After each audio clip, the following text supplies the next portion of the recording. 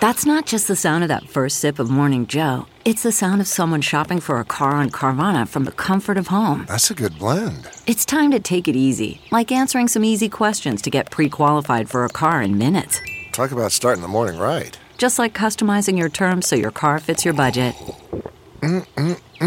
Visit Carvana.com or download the app to experience car shopping the way it should be. Convenient, comfortable.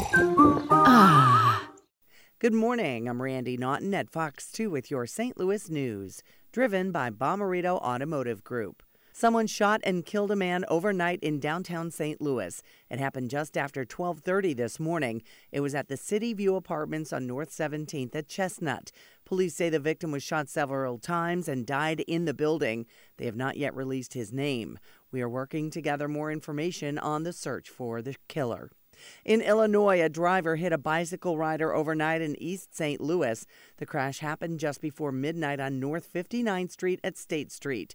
Witnesses told police the driver of the car left the scene. The bike rider appeared to have a head injury. An ambulance took him to the hospital. We are working to learn more about his injuries. Blues back on their home ice, hosting the Carolina Hurricanes last night at Enterprise Center. Joel Edmondson, who now plays for Carolina, got his Stanley Cup ring before the game. The Blues were in control the entire game, scoring 4 goals in the second period, 2 of them on the power play.